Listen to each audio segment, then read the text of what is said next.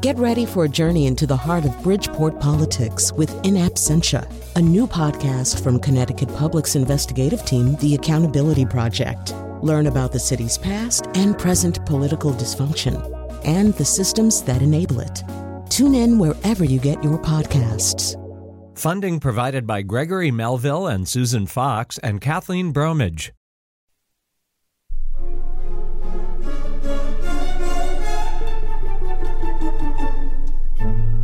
So many creatures, so many things. Each wondrous object is beautiful and striking. And I see nothing that isn't to my liking. Here in Eden, there's plums and peaches, and pears and grapes, so ripe and juicy and utterly inviting. I find the apples especially exciting. Here in Eden. Yes, well, we know who's singing there, obviously. Barbara Harris. No, obviously, that is who's singing, actually. It's Eve, because, in fact, the whole story, at least from one perspective, in one tradition, the whole story starts with an apple, doesn't it? We're going to talk about apples today. We're going to talk about them every way we can think of. And at the end, because we are fearless, we are going to compare apples and oranges, which we are told constantly you cannot do, you should not do. Do not compare apples and oranges. We're going to do it anyway. But before we do that, we have much to do as well, and we're very excited to have back, I think it might be her third appearance on the show, Martha Baylis, Director of Folklore and Public Culture, a Professor of English and Folklore at the University of Oregon. She is also the founder of the Early English Bread Project, which has little to do with apples, except maybe it does, which studies the role of bread in early medieval English culture. So, Martha Baylis, first of all, welcome back. Lovely to have you again. Thanks for having me. So let's talk a little bit about sort of apples as the semiotics of apples as they exist in our collective subconscious. In one way, depending on what latitude you live at, apples are sort of woven into tradition, right? Winslow Homer did not paint a painting called Orange Picking, and Robert Frost did not write a poem called After Plum Picking. There's something about the apple, right, that's kind of just woven into some of our behaviors. Absolutely. I think, apples come first, even when you're a child. Apparently, the legend is that the reason the Beatles named their company Apple is that Paul McCartney observed that the first thing a child learns is A is for apple. So it's really fundamental to our lifestyle that apples are there. Right. Like so many things that Paul McCartney says, it makes total sense, except it doesn't. But we have sort of stories here in America, Johnny Appleseed. There isn't a Johnny Pomegranate Seed, right? We want to know where the apples came from. Exactly. And the song is Don't Sit Under the Apple Tree with Anyone Else But Me, not Don't Sit Under the Pomegranate Bush or whatever they grow on. Well, and I think the reason for that also, that specific song, which we will be playing at some point on this show, that leads us to down another path. So I think Don't Sit Under the Apple Tree because apples are forbidden in the Garden of Eden. They are connected, rightly or wrongly, with certain kinds of transgressions. So I'm assuming that one reason it isn't pomegranate tree, besides just the problem that pomegranate is a dactyl and they needed two syllables, is something about that, right? Well, I was looking on the song in a more wholesome way than I think you are, but you raise an interesting point. I didn't realize what they were doing under the apple tree. Right. No, I mean, actually, now, to get a little specific about it, if you listen to the Andrews sister's version, you'll hear there's a little bit of an introduction. They sing an introductory verse where it's kind of clear that this is, I think it's a wartime song. People are separated. The whole idea is you don't want your partner sitting under the apple tree. It kind of means something there. But let's just talk about the fact that apples, they're nourishing and they're wonderful and they're perfect.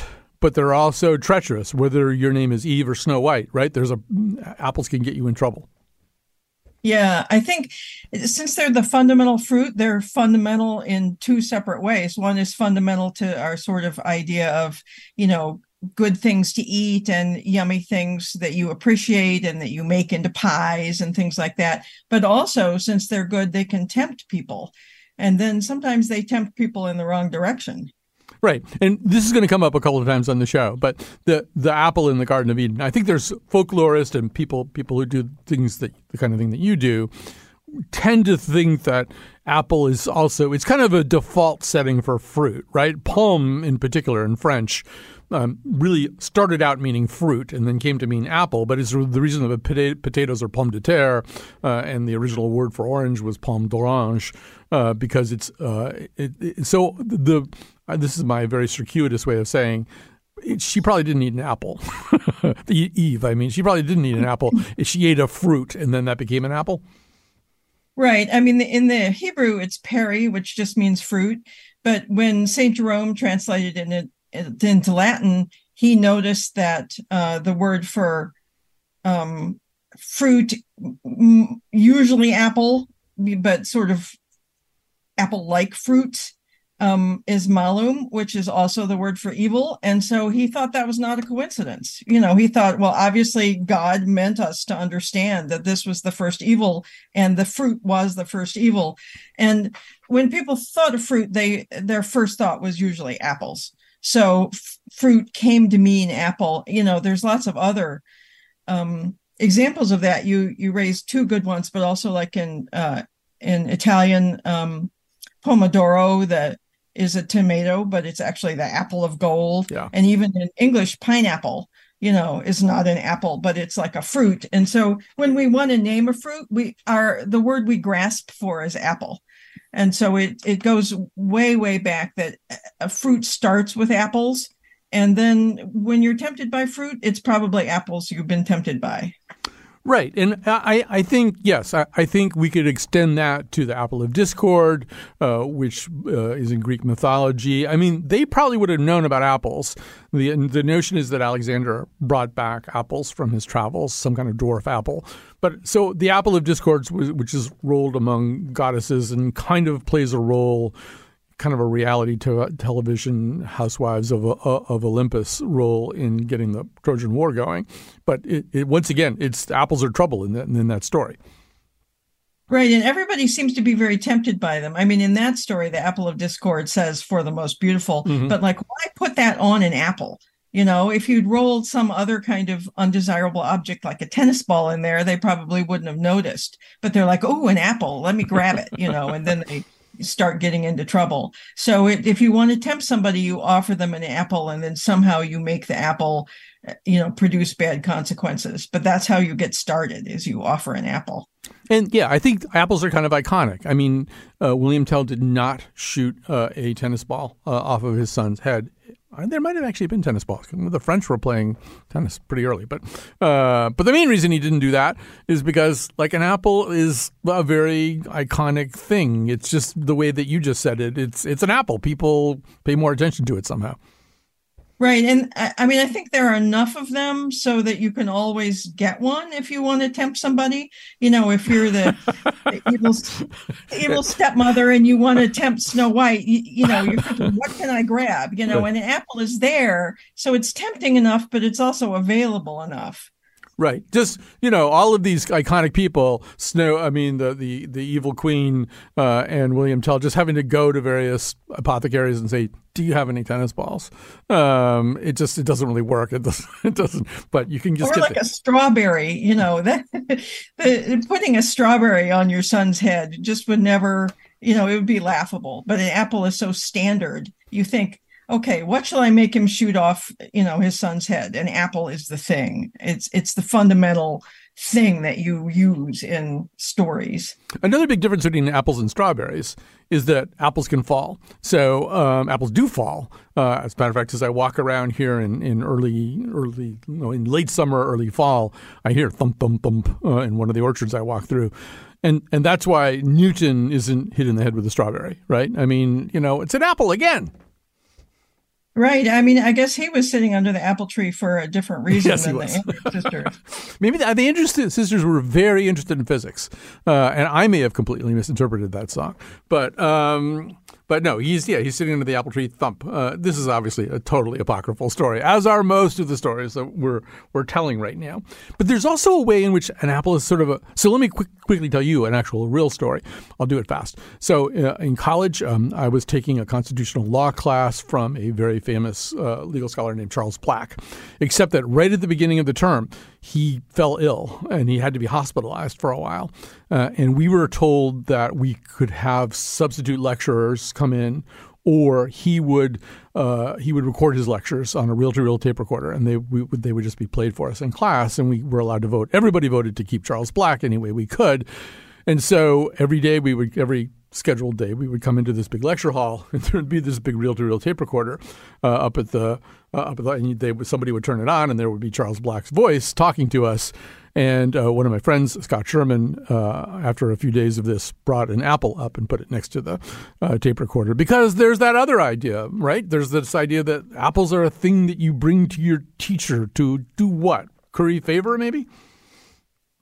Yeah, I think that's another instance of the fact that they're easily available. Like students will own an apple, unlike an orange, which I shouldn't get premature and start comparing them. But, when my father was growing up in rural Illinois, he said they got an orange once a year in their Christmas stocking. They just never saw them. They were too exotic. But they had apples, and apples also keep all year long, so you can always have them. Like if you're going to bring a strawberry to your teacher and you forget, the strawberry's mushy by the next time you want to go in, but the apple keeps, so it's one of the few fruits that you can keep for a long time without a lot of trouble. So they would be accessible, and yet they're great to eat. And so the teacher would appreciate it. Yeah, I think there's a lot there in that little ritual, right? I think there's this notion that an apple a day keeps the doctor away. So maybe you're giving an apple to your teacher. Maybe it's saying, I wish you good health, which is a little bit too late for Charles Black in that particular story. But I wish you good health. And yeah, there's something nice and friendly about an apple. I mean, yes, it's ubiquitous. There's enough of them so that you can waste one on an archery stunt. You can blow one off, poisoning your beauty rival. You're not going to run out of apples. But I think I'm going to say this in the next segment, but I'll say it now too. Apples are the dogs of the fruit world. Everybody likes dogs. Dogs are really friendly. There's something really friendly about apples.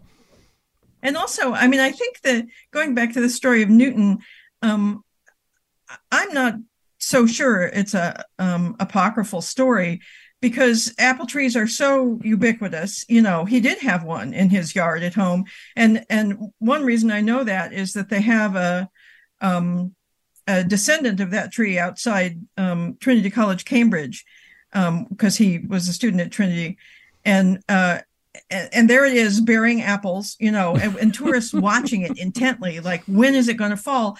And I mean, that's a good question. Like, why, when the apples get released from the tree, why do they go down? I mean, good question. You would wonder. But the thing is that apples come to you, and some other fruits do that too. They fall off of trees. But things like strawberries, you have to go get them, and blueberries and blackberries, you have to wade in among the thorns. But apples are friendly and they come to you, And that's another dog-like thing about apples, I think. Absolutely. I love the way we're going here. And I hope it is true about Newton. I don't think ultimately from our perspective it matters that much, but it would be nice if it were true. Yeah, they're just everywhere. They're not only are they ubiquitous in our lives, but they're everywhere in stories. There is, for example, a notion that Alexander brought them back, and that's how Aristotle gets them. And Aristotle's interested in apples. And there's this it's sort of an anonymous text from the Middle Ages that's supposedly Aristotle, and he's talking and he's dying, and he's every once in a while the scent of apples will kind of revive him. I think there is that idea too, in a way that just no other fruit really has it, that apples revive us, apples nourish us, apples are good for us. Lots of fruit is good for us. I don't know, apples are special somehow. Yeah, and I mean, the year-roundness makes them more accessible in that way. If if somebody said pomegranates are good for you, you'd say, but yeah, I can get pomegranates once a year. So what, But the fact that apples are good for you and you can go into your kitchen and get one at any moment, that's a friendly aspect of the apple. No, absolutely. So I guess when the more that we talk, the more that it becomes clear that it shouldn't surprise us the way apples are just woven in to songs and poems and stories and folktales. I mean, what else would be? And it is this odd dynamic tension between a sense of availability and preciousness. There's something very available about an apple, but something also that makes it special enough so that it could set off a fight among goddesses or be a wonderful, but a little bit of a suck-up gesture towards your teacher. And apparently they come in a magic variety, because the golden apples, the sort of legendary golden apples, they in certain forms, they grant immortality, apparently. So you don't even need one a day, I guess. You just need one. But the golden apples are always the kind that goddesses are pursuing and stuff like that. So to have a fruit that has a magic variety gives a certain luster to the fruit that other fruits don't have. Absolutely. So no surprise that they're called Apple computers and Macintoshes and stuff like that. It's probably the same reason that Paul McCartney had. But Martha Baylis, it's so great to talk to you again. We got to do a show about bread at some point. I mean, we already have our superstar guest. The rest would be just decoration. But Martha Baylis is Director of Folklore and Public Culture and a Professor of English and Folklore at the University of Oregon. She's also the founder of the Early English Bread Project, which studies the role of bread in early medieval English culture. I don't know why I keep chuckling when I read that, but I do. Martha, it's so great to talk to you again. Sure. And let us take a break. And when we come back, we will say more.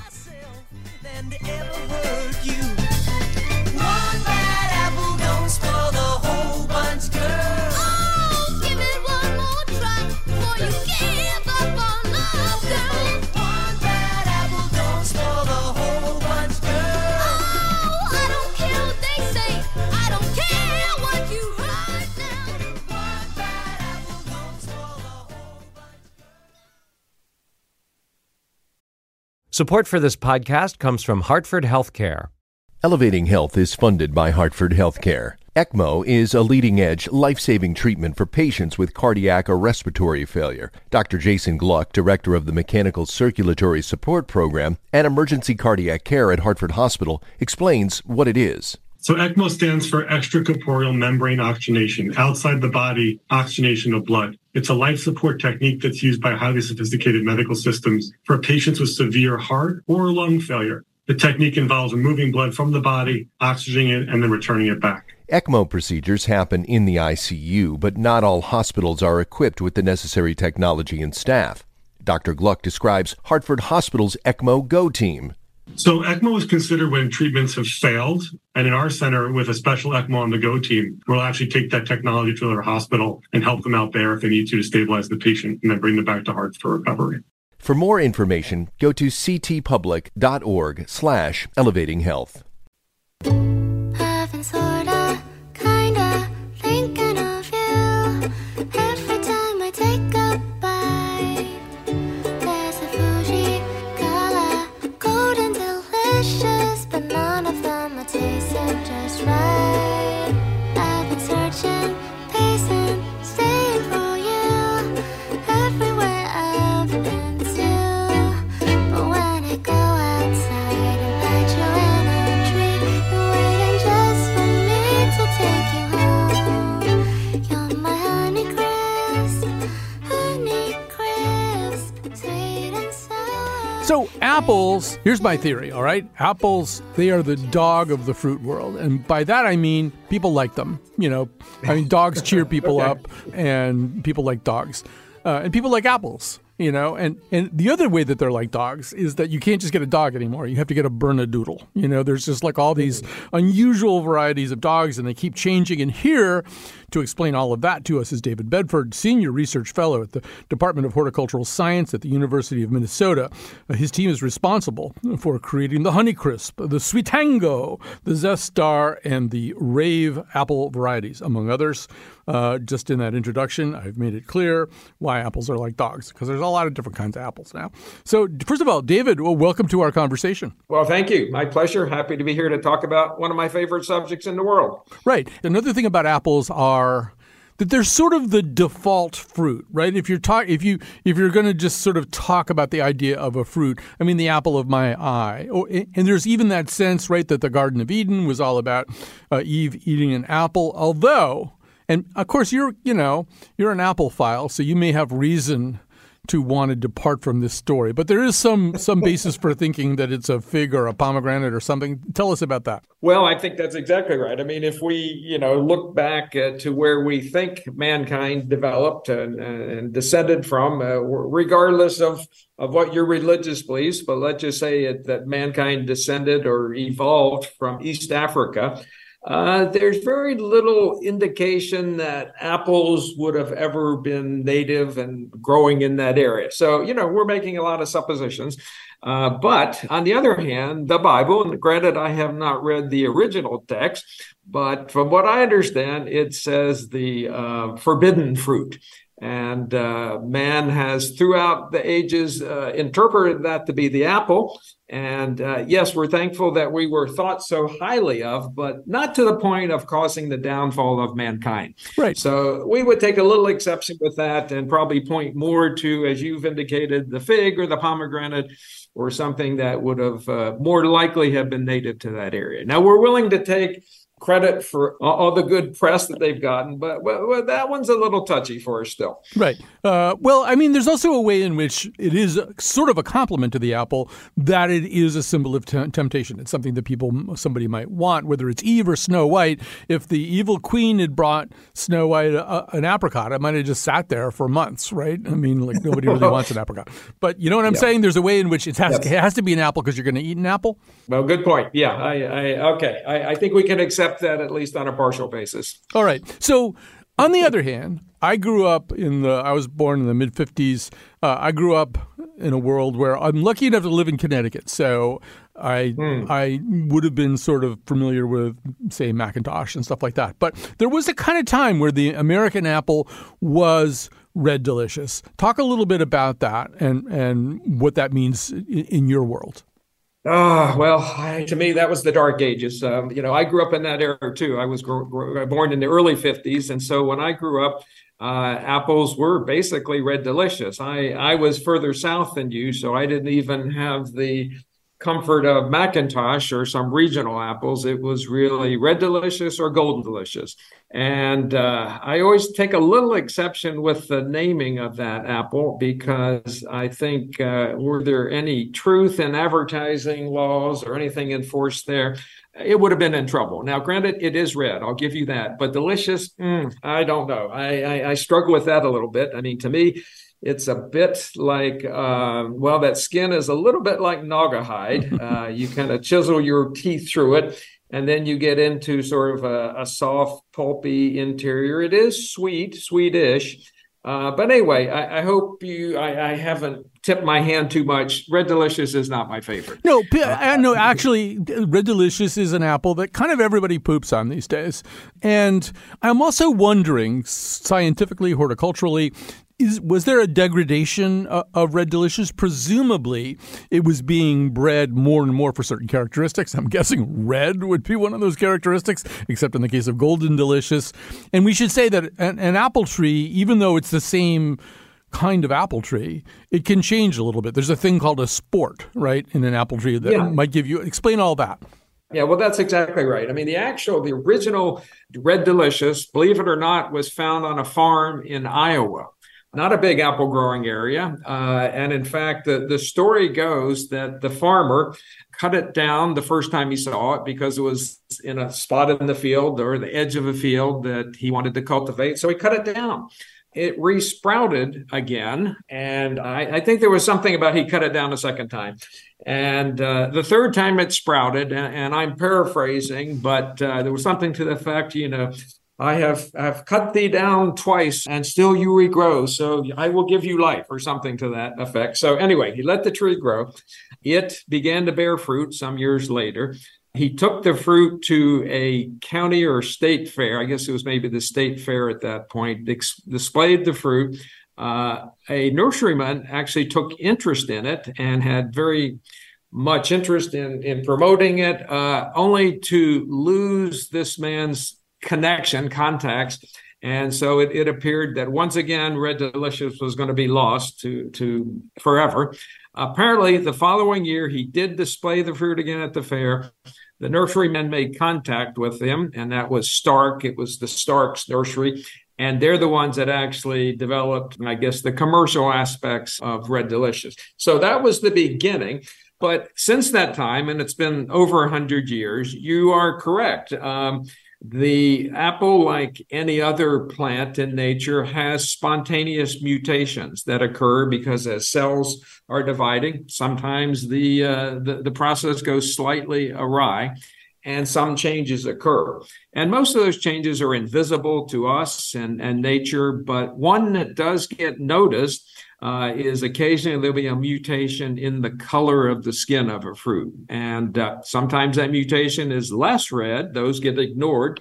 But in a small percentage of the times, there is a redder skin that results. And so once that happens, nurserymen and orchardists get very excited, and that becomes the new version of that apple. So Red Delicious, and by the way, it wasn't called Red Delicious in the beginning, it was just Delicious. But Red Delicious over the years has had somewhere in the neighborhood of, well, I won't even try to quote a number, but let's say dozens of mutations that have changed it from the original.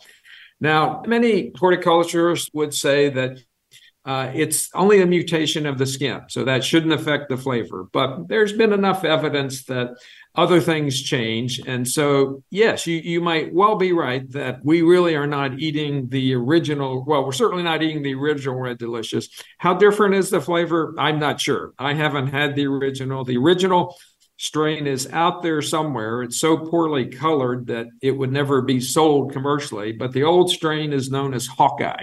So if you go to an old orchard and somebody will give you a Hawkeye Red Delicious, you'll be eating a piece of history. Well, I go to a lot of farmers markets, and it is interesting from time to time. Somebody will show you an heirloom apple and say, this is the kind that, I don't know, Thomas Jefferson planted these or something. You do feel like maybe you're eating some history.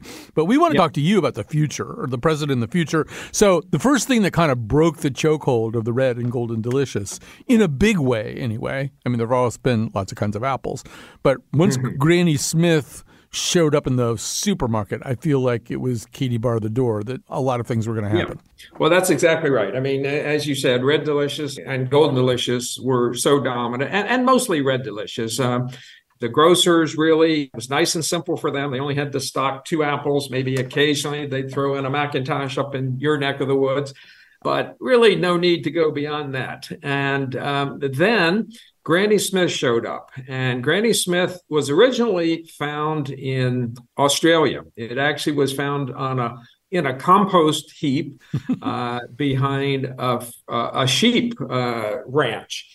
And the woman that ran the kitchen threw all her compost out into a pile, and at some point, some apple seeds went out there that grew. One of those seeds grew into a tree. The woman's name was Smith. Somebody had called her Granny, apparently, and so the name stuck. That became Granny Smith. The apples that we would get in the early 80s, probably, of Granny Smith, mostly were coming from New Zealand. They started sending this green apple to the States, and it was different. You know, if you would send a red apple to a grocer, he'd say, well, we've got a red apple. And look how red it is. And they would be right. Those Red Delicious were really red. They had an unusual shape. We won't get into the texture and flavor, but in their mind, we've got all the reds we need. But when a green showed up, that was different. We don't have a green. What are we going to do with this? So it went onto the shelves, and people got interested in it, and they realized, wow, there's more to apples than Red Delicious. So even though I won't call Granny Smith the greatest apple in the world, it kind of played an important pivotal role at the right time. I want to talk a little bit about you.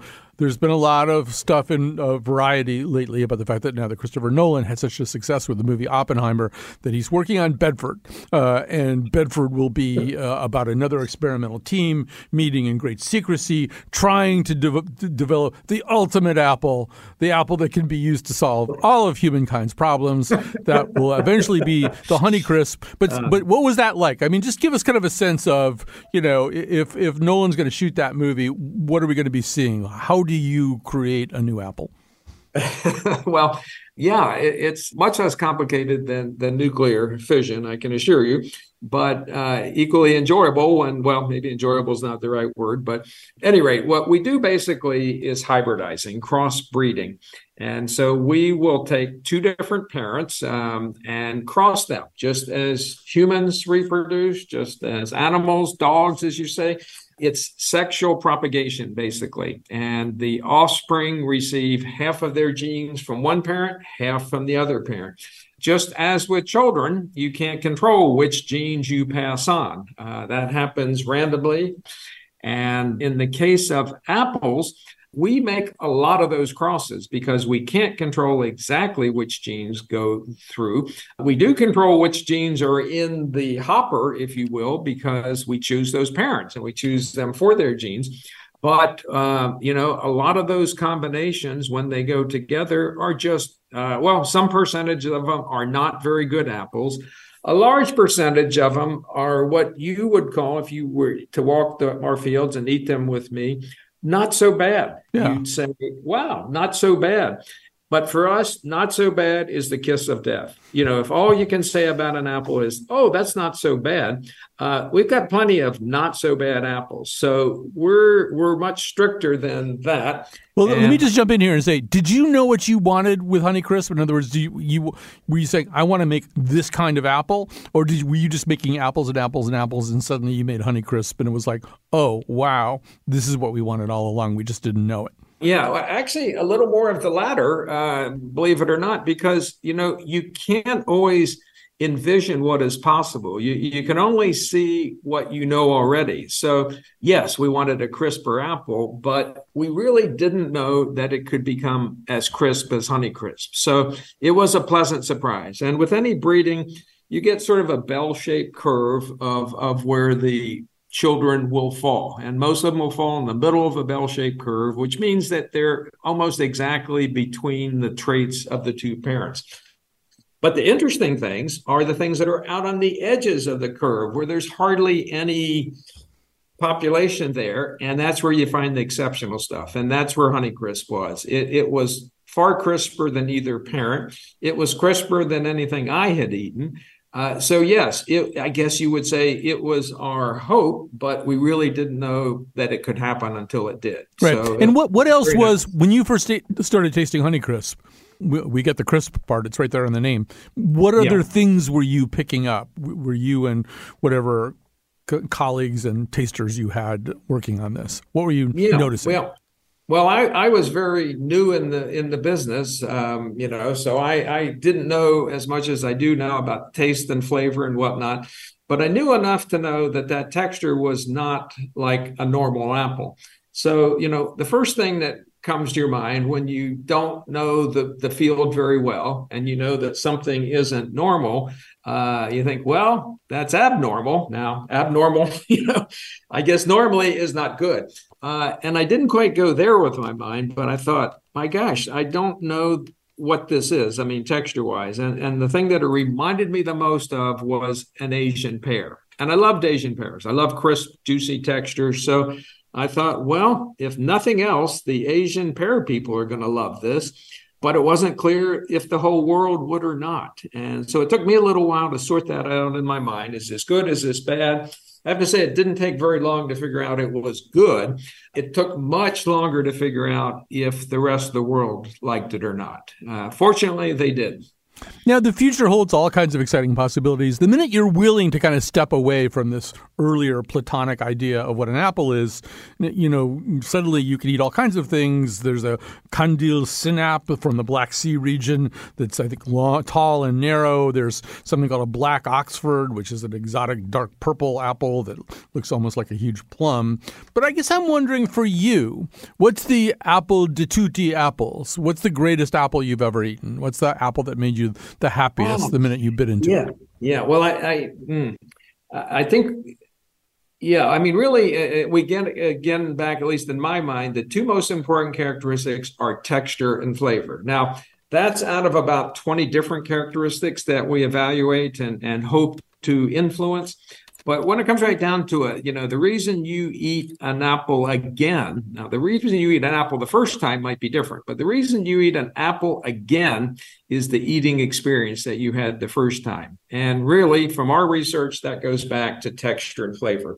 Now, appearance is important, especially in that first purchase. Sometimes it's hard to get a good apple past your eyes if it's not attractive. But again, texture and flavor. So now we zero in on that. Texture, okay, Honeycrisp is the standard. I mean, in our world of breeding, if it doesn't have a Honeycrisp texture, it gets thrown away. End of discussion. And we actually now have a few apples that we call Ultra Crisp, which are the next level beyond Honeycrisp in texture. So that's the first thing I would amp up, is I'd go up to the Ultra Crisp category. The second part is the flavor. And generally, apples are considered a balance of sugar and acid. We don't maybe get into all the nuances that the wine people do.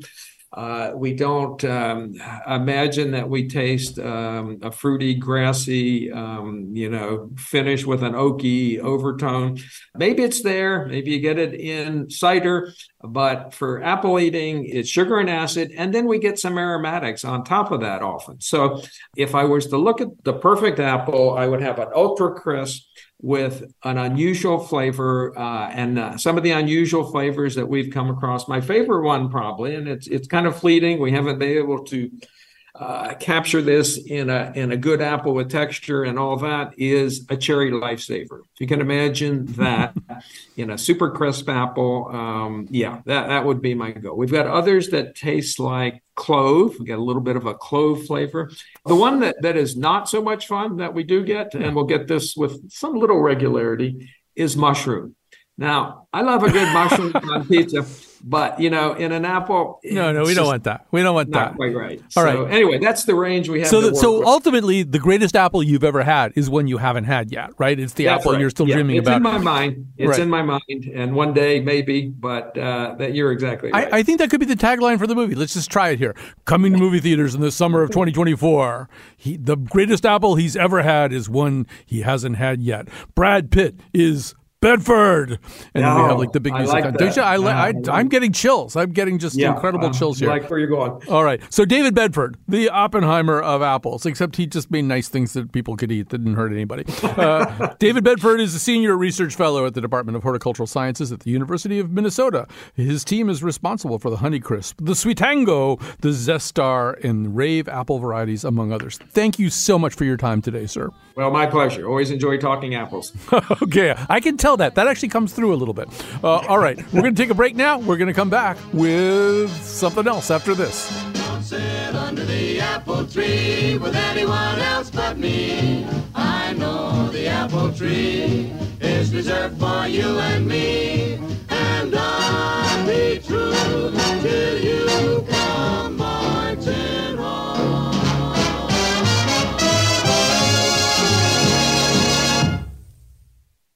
And thanks to our technical producer, Kat Pastor, today. The senior producer of the Colin McEnroe Show is Lily Tyson. She's also the producer of this particular episode. We are so excited here. I mean, there's a Papulian through line here. We just talked to David Bedford, the Oppenheimer of apples, the guy who dreamed of a kind of apple that didn't exist and created the Honeycrisp and other kinds of apples. Now we're going to talk to a guy who dreamed of a kind of pasta that didn't exist and created the cascatelli. That's not what we're going to talk to him about. We're going to talk. I have had a cascatelli in my mouth. I just want to say several.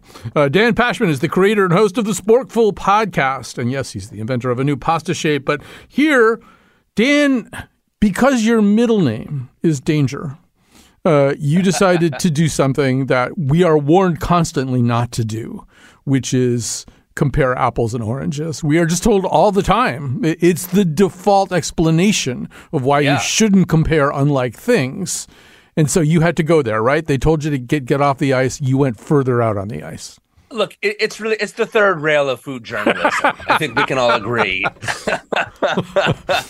I'm kind of allergic to doing what everybody else is doing and what everyone tells me to do. So at times that's a weakness, but at times a strength. And so, yes, I think that it's okay to compare apples and oranges. I think you can compare really any food, but certainly any kind of fruit, I think, is fair game to compare. Right. Speaking of things you're allergic to, you were allergic to apples for a while, right? You went through a period of being allergic to apples. Do I have that correct?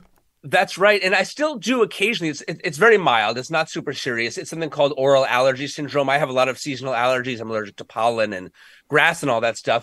And it wasn't an issue growing up, but I hit a period kind of in my 20s where, like, if I were to bite into an apple or eat an apple, I'd start sneezing a lot. My mouth would get itchy. It would be unpleasant for a half an hour, and it made me move away from apples. During that time, during that time, did you find as you walked down the streets, doctors just flocked around you? You had no means of keeping them away, right? So they would just come to you. Yeah, they were like, will you donate your body to science, please? So I just kind of stopped eating apples as a result. And then I guess I sort of outgrew it mostly. It still happens, I would say, with 5% of the times that I eat apples. I've not been able to figure out why some and not others. Yeah. Fugu can go wrong on us too. We still eat the blowfish. We love it. So, So let's do the job here. Let's do this incredibly dangerous job. Apples, oranges. I mean, I think if you're doing some grocery shopping for a 17th century pirate, you got to buy him an orange because of the scurvy thing. But I don't know. Is there any kind of argument to be made for the superiority of the orange to the apple? Oh, sure. I mean, I think that, an orange, if you're going to be traveling, going somewhere, because of it has the thick peel, I think that an orange will hold up better. Yeah, sure, you can throw an apple in your bag, but if it sits in your backpack for a day, it's going to start to turn mealy. An orange can sit in your backpack for a day and still be in good shape. Yeah, I think it's the Honeycrisp is so named because crispness is one of the things we really seek in an apple, and it is an elusive butterfly to a certain degree, right? I mean, there isn't a thing that happens to oranges quite as capriciously as mealiness happens to apples. That's true. I mean, if you keep your apples in the fridge, they'll stay crispy for quite a while. But like I said, if you're on the go or if you leave them out, they will lose that precious texture pretty quickly. The other thing is that I think that I've actually argued that thyme, T-I-M-E, not the spice, not the herb, can be an ingredient when paired with orange wedges. So again, I think that orange wedges hold up better to thyme. If you peel an orange and leave the wedges sitting out, they will form an exterior crust that, when found in moderation, I find to be extremely pleasing because it's almost like a harder, slightly crusty exterior that is a little bit drier, but then it gives way to the still incredibly juicy interior of that orange wedge. And when you get that piercing, it's almost similar to like biting through the natural casing on a hot dog. You get a snap, and that's a great bite. We definitely know that orange wedges will endure at least through a children's soccer game because they're right, exactly. That's 2 hours right there, maybe. So now, on the other hand, one's feelings about oranges versus apples, if one hates to encounter an unplanned seed while eating, then you got to go with apples, right? Yeah, I mean, look, I'll eat all the seeds in either one of these two fruits. Frankly, in opinion, like I don't love it, but like when I'm on the go and I don't have anywhere to throw away my apple core, I'll just eat the whole thing. And same thing with oranges. I think in both cases, to me, I don't know. How do you feel, Colin? I feel like seeds are kind of a draw when comparing apples and oranges. They both have them. They're not great in either of them, but if you eat them in either case, it's not terrible.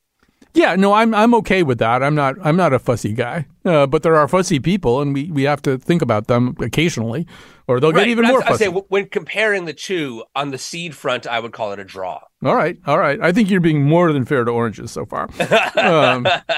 So I don't know. There's also a way in which, and I think you guys really got at this on the Sporkful, that an orange is probably going to operate within a fairly narrow wavelength of good and bad, right? I mean, unless something drastic happens to it. Whereas, apples can really suck. I mean, not just because of mealiness, but there's so many different kinds of apples and you have to get them right at the right moment.